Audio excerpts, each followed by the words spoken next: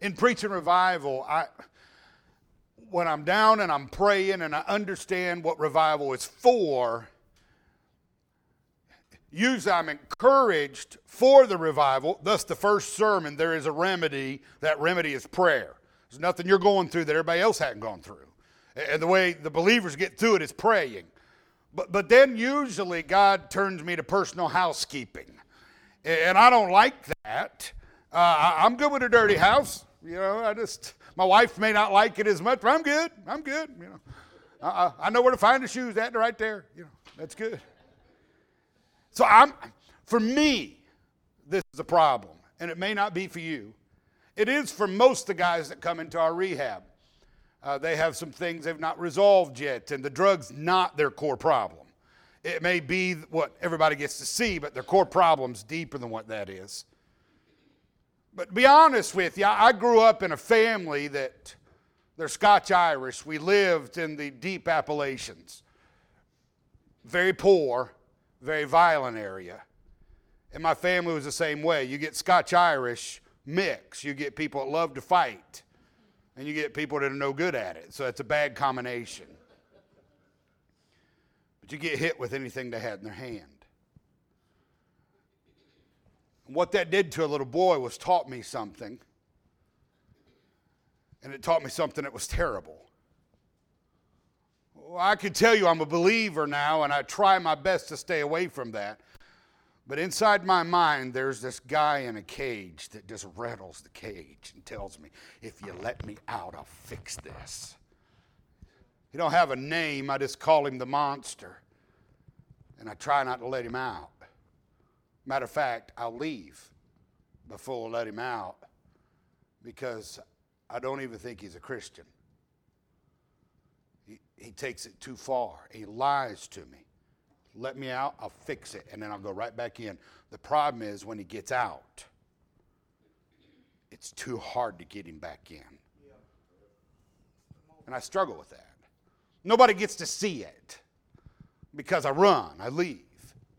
But I deal with it day in and day out as I try to keep that monster at bay and try to honor God at the same time.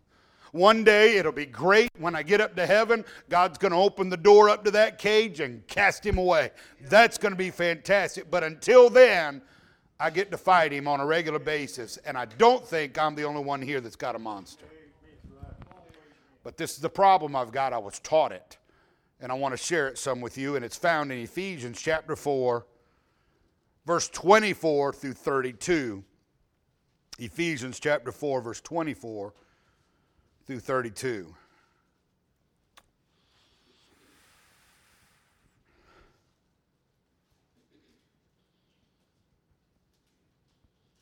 I don't have to read all these, but I jumped up and grabbed 24, and it starts this way. And that you put on a new man. What a song. Which after God is created in righteousness and true holiness. Wherefore, put away lying. Speak every man truth with his neighbor, for we are members one of another. Be angry and sin not. Hey, you're allowed to be angry. You're just not allowed to sin when you do it. What fun is that? Hey, let's go visit the Krispy Kreme so we can see how they glaze donuts. Is that all we're going to do? Yeah, I'm not interested. Be angry, sin not, let not the sun go down on your wrath. Neither give place to the devil. Let him that stole steal no more. But rather let him labor, working with his hands a thing which is good, that he may have to give unto him that needeth. Let no corrupt communication proceed out of your mouth, but that which is good to the use of the edifying, that it may minister grace to the hearer. Grieve not the Holy Spirit of God, whereby you are sealed until the day of redemption. Let all bitterness and wrath and anger, clamor, evil speaking be put away from you with all malice. Let me give you some definitions here. Clamor means tumult. Evil speaking, vilifying someone. With all malice, don't cause trouble. And be kind one to another, Tender-hearted, forgiving one another, even as God for Christ's sake has forgiven you. There's three things he ends that off with. Be kind, be tender-hearted, and forgive. I'm kind. If I see you with the flat tire, I'm going to stop. I'm either going to show you how to do it because you're a man and you ought to know how. Or two, it's because you need some help. I'm kind. Tender-hearted. If you need shoes, I'll give you mine. My wife hates that. I'll come home one day and the bed's going to be gone. I did that. And then our supper change plans. We were headed off to go buy a bed somewhere. I like camping. I just married wrong. I can be tender-hearted. But it's that third one that haunts me. I have to forgive.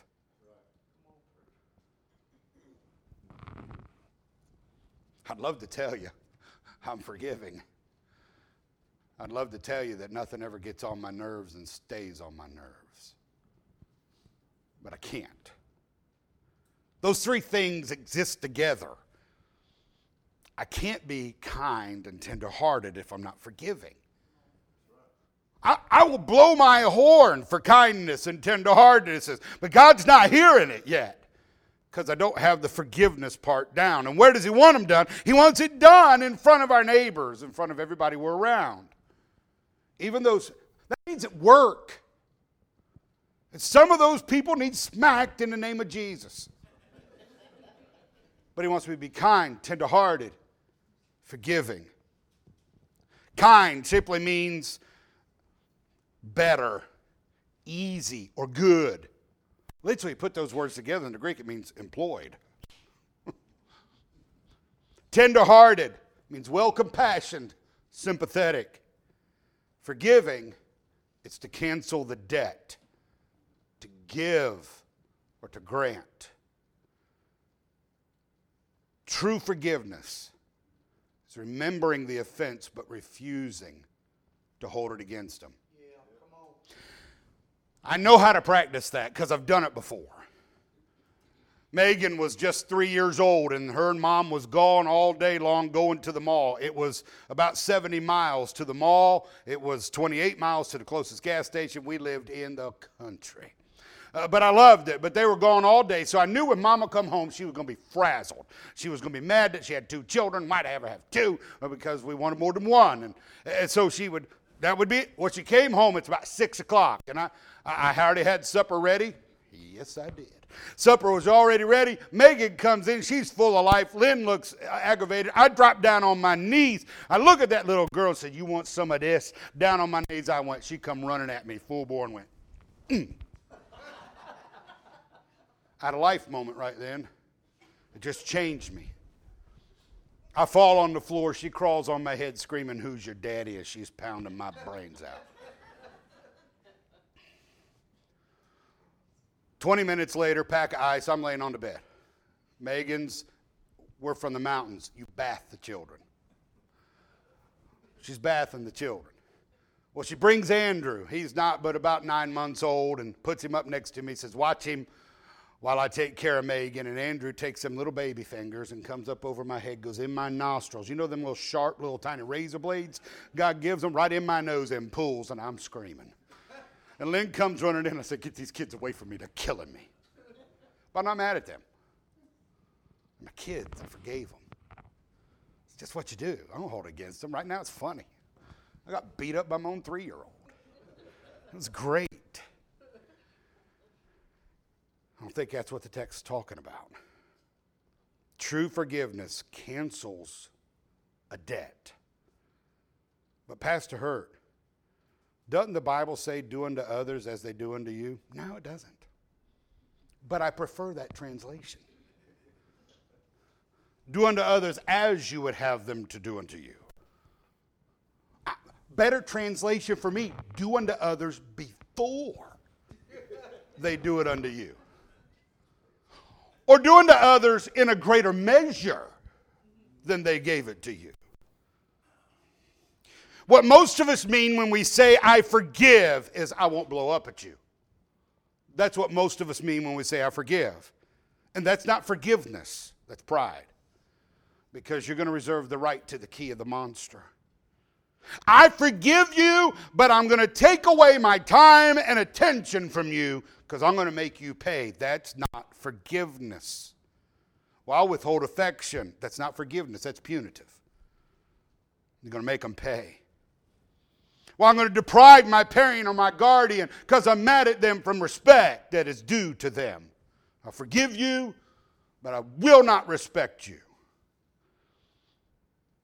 It could show up in forms of us choosing not to celebrate accomplishments or acknowledge accomplishments or achievements on special days for somebody else because somewhere down there we have not forgiven them for what they've done. Well, my mother wasn't the best mom, or my mother was mean to me, so I'm not going to send her a birthday card. It's not forgiveness. You know, with all three of those illustrations, is there at any point in your life where you could handle that type of response from God to you? None of us could handle that type of response. We're begging for the grace of God to forgive us and to keep us that way. But we could not at any point in our life handle that from God. To say that I forgive, but I plan to punish is not forgiveness, it's lying.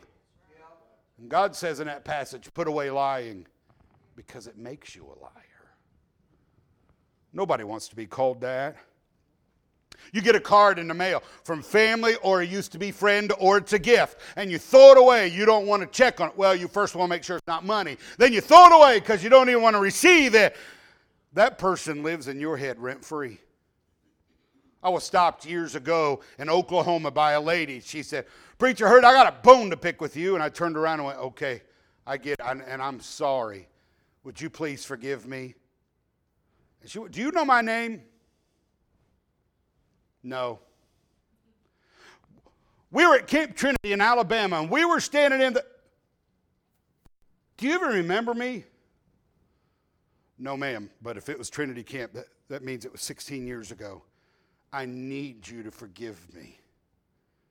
And she goes, "You've not even thought about it." "No, ma'am, but I am so sorry. Would you forgive me?" And she said, "It just doesn't make any sense anymore." And turned around and walked off. Two things. One, I was sleeping good. I was living in her head rent-free and destroying her. And two, I wanted to ask her what I did, but I had to leave it go.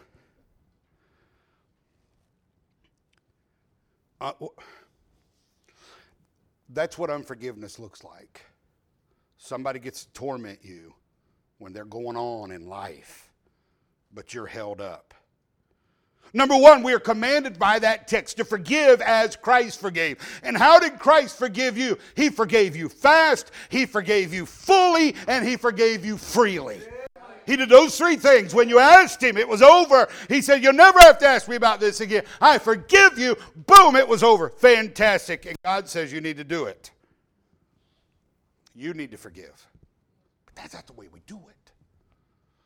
Because I'm not going to forgive you unless you apologize. That's not forgiveness. That's punitive also. Forgiveness is offered whether the person asks for it or not. Because you're not trying to help them. You're trying to help you. The anger and the beast that takes it out on everybody else. Because you've not dealt with that person, your spouse, your children, your job, people you don't even know, got to put up with it. They got to put up with that. He tells little bitterness and wrath and anger and clamor, evil speaking, be done away from you. Take it away with all malice. Refusing to forgive somebody is still sin. And it's still a sin against God. God, I want whatever you want for me. I'll do whatever you tell me to do. I'll go wherever you want me to go. But to forgive them, you can go to the devil's house first. I ain't doing it.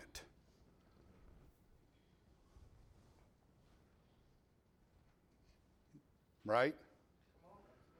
Well, Pastor, I'd never tell God to go to hell. Really? Is that not what I'm doing when I tell God? I'll do anything you want me to do. but I will not forgive them. Let me stop and give a caveat right here. I'm not doubting whatever was done to you was terrible, and I'm sorry you have experienced that type of pain. And God asks us to do something that's going to take his help. But I think he can. I think he's given us a remedy on how to do it. It's ironic. I sin against you because you sinned against me. And I feel I'm justified in my sin because you did it first. And I feel your sin. I don't feel mine. You know what that sounds like? He hit me first. Or how about this one?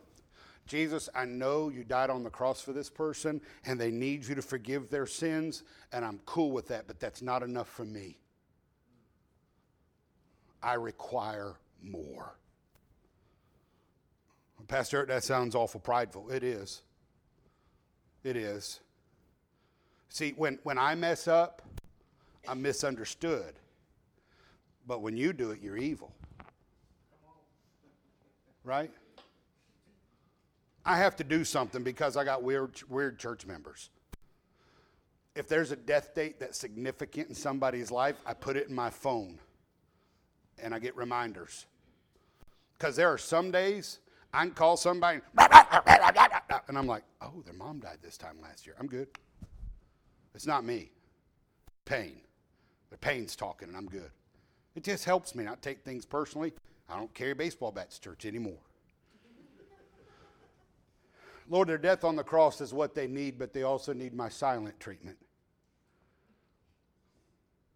Well, Pastor Hurt, there may be an unbeliever. Well, an unbeliever, you can understand, they're going to be punished for eternity anyhow. What help does God need punishing them?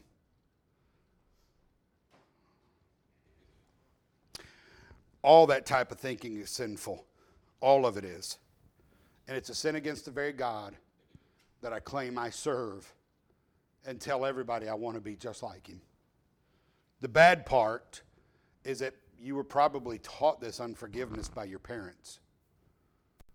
It could have sounded like this. Shame on them the first time, but shame on you the second time. It may sound that way. Oh, what comes around goes around. One day, I'm going to make them pay. I heard this one from a Sunday school teacher. That doctor deserves a trip down the steps by my foot. God wasn't within 100 miles of that. Not at all. But you know what the problem is? If I was taught it by my parents, then I must be okay with that type of sin because mom and dad did it.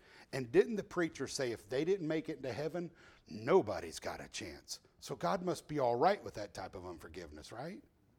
Because that's what the preacher said. Can I tell you, not everything comes out of a preacher's mouth is true. We want to say something to make the family feel better. We may believe that person's genuinely converted, but God's not okay with their sin either. He had to die for theirs too. He had to die for theirs too. So please understand this bitterness is hurting you more than it's hurting the individual that you're mad at. Forgiveness, second of all, is also linked with redemption. It's linked with that. The ability to forgive is rooted in the very life of Christ Jesus in us. That's the ability to do that. We understand that God is in charge of vengeance. And I could tell you that the wheels of God may grind slowly, but they do grind efficiently. And when God gets to where he is needing to correct somebody, he does a fantastic job, does not need my help. We also think, though, that if they did us wrong, I need to be avenged. So I'll be praying, God, would you just get them? A person passes you because they're doing 15 miles an hour faster than you are. And you say, where's the cops when we need one? That's right? Right? You're speeding too. You're just mad because they're a little better at it than you are. We feel like we need to be avenged. We feel that. It's hypocritical for me to look at my sin lightly and look at your sin heavily. It's hypocritical for me to do that.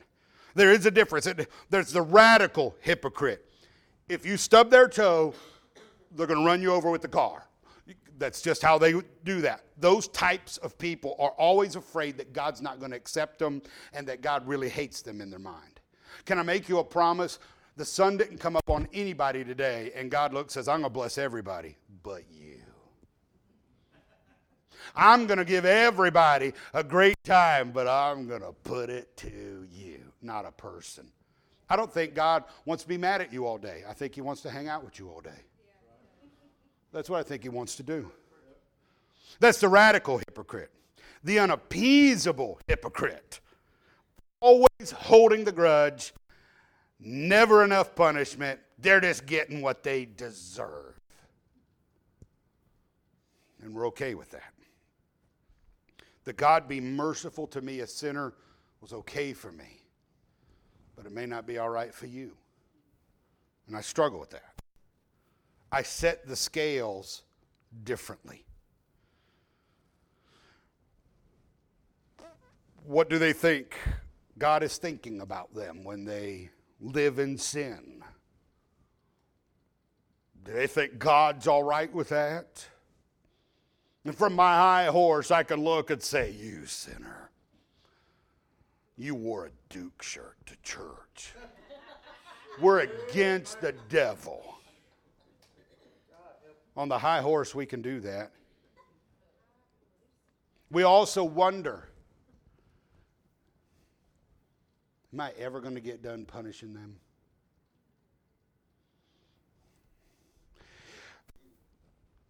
That's part of my problem.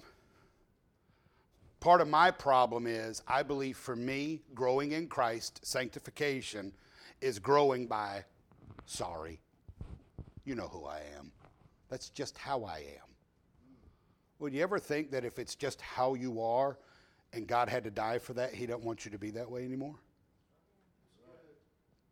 He wants you to stop it. It doesn't honor God. Well, that's just the way I am. Great excuse. But it's not going to cut mustard with God. Not at all.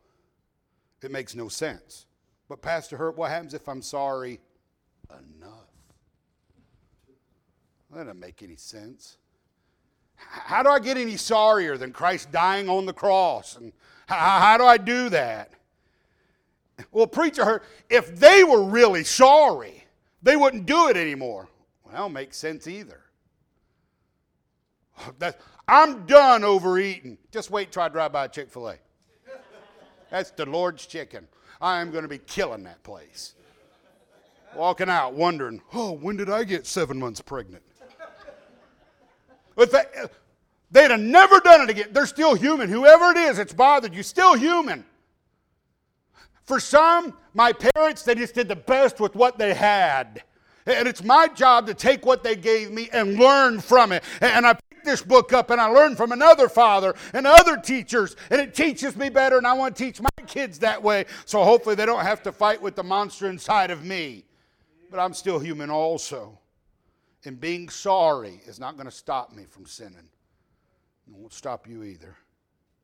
Matthew 8:21 and 22, and Peter came to him and said, Lord, how oft my brother sin against me that I forgive him? Till 7 times? And Jesus said unto him, oh, you don't have a math problem. You've got a forgiveness problem. It's not 7 times, but until 7 times 70 times, and that was a day. That was not a math problem. Jesus bypassed the question and went to the heart of the matter. Peter, you got a real forgiveness problem. Here are some of the myths that hang us up. They just hang us up because we've been taught it and we were taught wrong. I can only forgive somebody if they ask for forgiveness.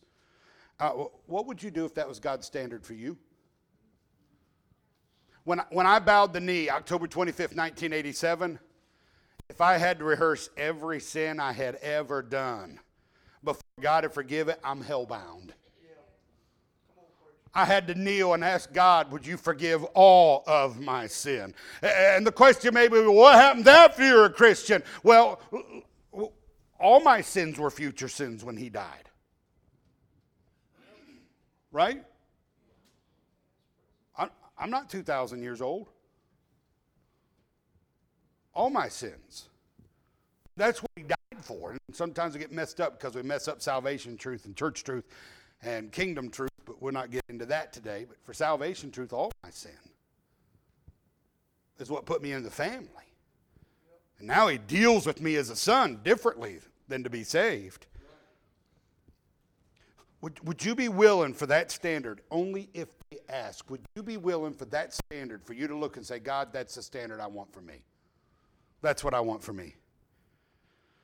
What if Jesus said from the cross, God, Father, forgive them for every one of the sins they ask for, but make them responsible for what they don't?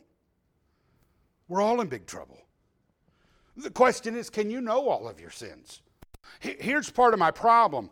The older I get and the more I grow in the words, the more I find out some things that are an affront to God, and I just don't do them much anymore. And I try my best to confess it and keep going.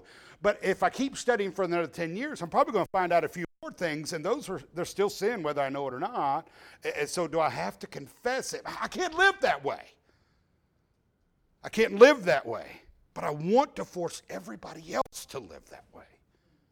You ought to know that my mom died this day. You ought to know that I'm low on calories right now and I'm feeling bad. You should have known I'm hangry right now.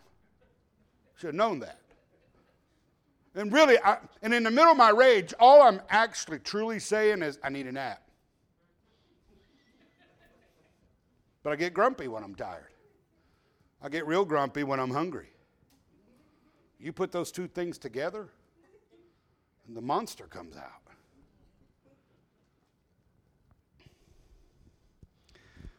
Pastor Hurt, but I thought God covered all our sins in the past. God's grace covers it all. All. We sing the song, Jesus paid it all to him I owe. Sin left a crimson stain. He washed it white as snow. How about this one? There is a fountain filled with blood drawn from Emmanuel's veins, and sinners plunged beneath that flow lose all their guilty stains. If I have to believe that forgiveness is only offered for when they ask for it, then I must believe that punishment will be maintained until somebody cries uncle.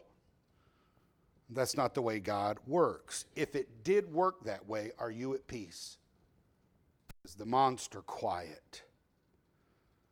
Or are you still fighting dead people? I had a lady come to me, bless her heart. Fine lady at my church. She got little issues too. She comes into my office 4 different times crying about a dead husband because he treated her so mad. And finally what I told her was, after the 4th visit, you cannot come see me again until you write him a letter, go to the cemetery, and read it to him. She said, that's it? I said, no, let's make it a little more flamboyant. Go by Dollar Tree and get a Bang Bang. She said, what's that? And I said, it's a wiffle ball bat that long but this big around. And just give it to him. 2 days later at the diner where I go every morning at 6:30, I have an officer sit down in front of me and said, I met a lady yesterday from your church. And I was like, oh, did you really? Oh, where was she at? She was at the cemetery. Oh, what was she doing? Screaming, crying, and hitting her husband's tombstone with a wiffle ball bat. And I said, well, did you have to stop her? He said, I wasn't getting out of the cruiser. She had been fighting a dead man. And I promise you, he wasn't thinking about it. But she was. She had to forgive him so she could be set free. Myth number 2, forgiveness requires forgetting. Forgetting is a brain defect. If God can forget anything, he's not God. Oh, hold on, preacher. If you start forgetting stuff, you need treatment. It's not normal.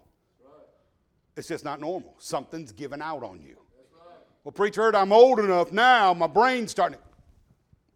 Your brain's getting sicker as you get older. You can hide your own Easter eggs. You know, there's all kind of stuff you can do. Forgetting is a brain defect that needs treatment.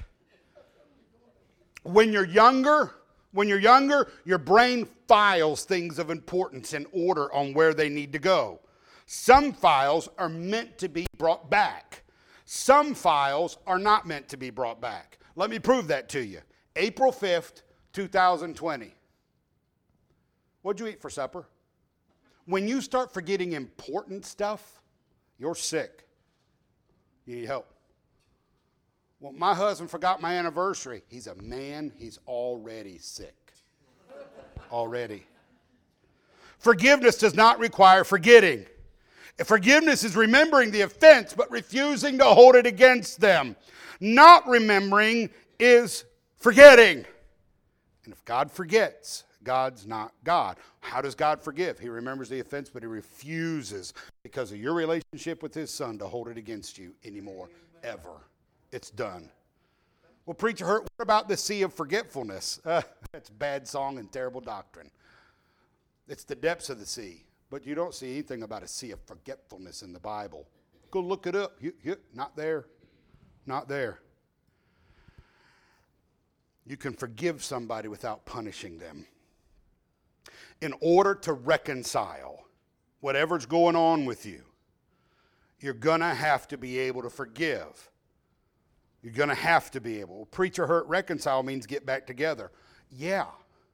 Sometimes you fight over misunderstandings. And you don't even know why. Sometimes, 30 years later, you find out the reason you got in a fight wasn't worth 30 years of being apart from one another. Right? Sure it was. I just dealt with a family. The woman asked for a divorce. And so they come in, and please help your pastor out. If you're having a little bit of trouble, come to him. Don't wait for the train wreck. And then you're bringing 80 cars to him. This is 80 reasons I hate her guts.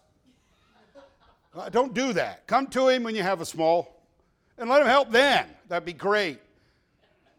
But she won't even look at me when she comes in, and the man's just looking at the ceiling. And I said, oh, okay, so you guys are wanting a divorce, and you came to me. Thanks. What happened? She said he's just absent-minded and doesn't think of me at all. And I went, oh, who drove? She said he did. I said, well, he didn't forget you tonight.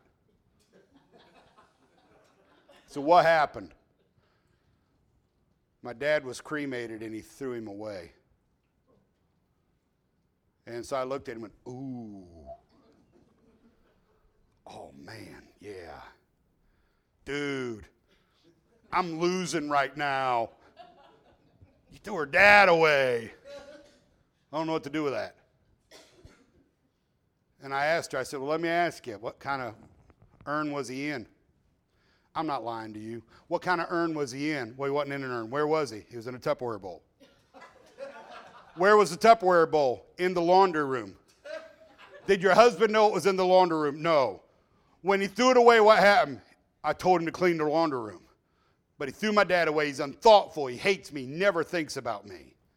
And I looked at her and went, this is your fault, not his. You set him up to fail. There's no way he could have known dirt was your dad. This is your fault. Stop this silliness and go home. And he went home. I'm never going back to that preacher again. Hallelujah. 4 days ago, she found Dad. She moved him, put him underneath the bed. She's asking for a divorce after she set this guy up. And she's prideful enough after she found Dad, she wouldn't end that. She's got some stuff to deal with.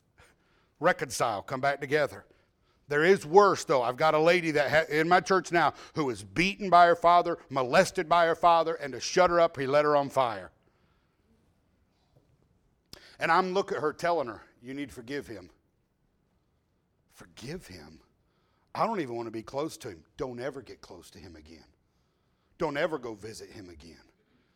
But he's not the problem right now. He's in your brain, and you have to forgive him to let it go. You have to be able to do that. How do I do it? God can help. There is a remedy for this. If you start praying and you are asking God to heal the brokenness in you and to heal that brokenness in that man, there could just come a time where you just aren't so visceral against him, but don't you ever get around that monster again. Well, if your family has ever molested you, let me tell you this. You're going to have to forgive them, but watch your children around them. Better yet, never put your children around them. Never. But you got to let them go because they're in your head. They're taking up space that God should have. Reconciliation is not tied hard to forgiveness. There's sometimes you just can't get back with them. But you have to let it go. It's killing you. Fourth myth, forgiveness makes everything better. Even after 70 times 7, it's probably still going to hurt. It's probably still going to hurt. We will always be sinners until we get to heaven. Some sinners are just forgiven, and they get to go. But while sinners are together, even inside this church, sin will compound every once in a while. You get on each other's nerves. It happens that way in families. It happens that way at work. It happens that way at church. It may not always hurt, but sometimes it takes a while. But a lack of forgiveness will stop you from moving on. Forgiveness is the real closure. Relationships demand constant forgiveness. When something happens to Miss Lynn, I understand she's not been mad at me for a month. She's not been mad at me for a month and a half, 2 months. She doesn't ever speak sharp to me. If she speaks sharp to me, then something's going on. I'm not mad at her. It's water on a duck's back. If you just went through a great tragedy and you've lost a bunch and you're going to tell me off, I'm going to think, what are they going through? And if it's your pain talking, it doesn't hurt me. I won't let it hurt me. It will move me to pray for you. But you didn't hurt me. Not at all. If you don't get that way in relationships and forgiving each other, you're going to become bitter. And when you become bitter, it's terrible. If your marriage relationship is not characterized by forgiveness, then it doesn't represent the God in heaven who brought you together. Let me ask you, lack of forgiveness, how's that ever really helped you? How's it helped you? Well, preacher hurt, it's protected me. Really? Has it? You're a better person? You're at peace? Peace I give unto you, not as the world gives. Are you at peace? Some can't have peace because you're still mad at people and sometimes dead people. So here's what I would ask you. If you want God to start speaking to you, you're going to have to clean the area. And if it's bitterness and unforgiveness, you're going to have to come ask God to do the impossible in your heart and love them through you. Corrie ten Boom, I don't know if you know much about her or not, a Jewish believer caught up in the concentration camps. While she's in one of the concentration camps, she's watching this one guard who particularly thinks her sister's cute, and he abuses her until he kills her. The war is over. Corrie ten Boom comes to the States. She gets better. She becomes a nurse, goes back over to Germany to do some speaking about her time in the concentration camps and the forgiveness she found in Jesus Christ. And in her first assignment, she's speaking. The house is full, standing room only. She sees 3/4 on the way back to the left, that guard. She finishes it, and the preachers do what they do here, over there. At the end of the lesson, you go to the back and greet people on the way out. And here this man comes. And here's what she says. God, I need you to forgive that man through me. Because today I can't, but I want to. Help me. And she writes in her books about how God was able over time to let her forgive that man for what he had done, and he no longer held her captive. God came to set you free, not to see you captive all the time. God wants you to be able to flow with him and walk with him, but not caught up in bitterness and anger and unforgiveness, because that monster, when it's rattling the cages, shuts off the noise of heaven, and we just can't hear heaven's bells ring. So I want to ask you, I have the problem. Am I what I was in 87 when I got saved? No, not close. But I'm not what I'm going to be. And I still have strides to make. But sitting here feels a whole lot better tonight than it did back in 87. There's just not as much noise in my head, and peace is something I get to enjoy. If you're going to have revival, you're going to have to forgive somebody, and there is a remedy, and it's constant prayer. It is hard to stay mad at somebody that you are praying for. Not against, for.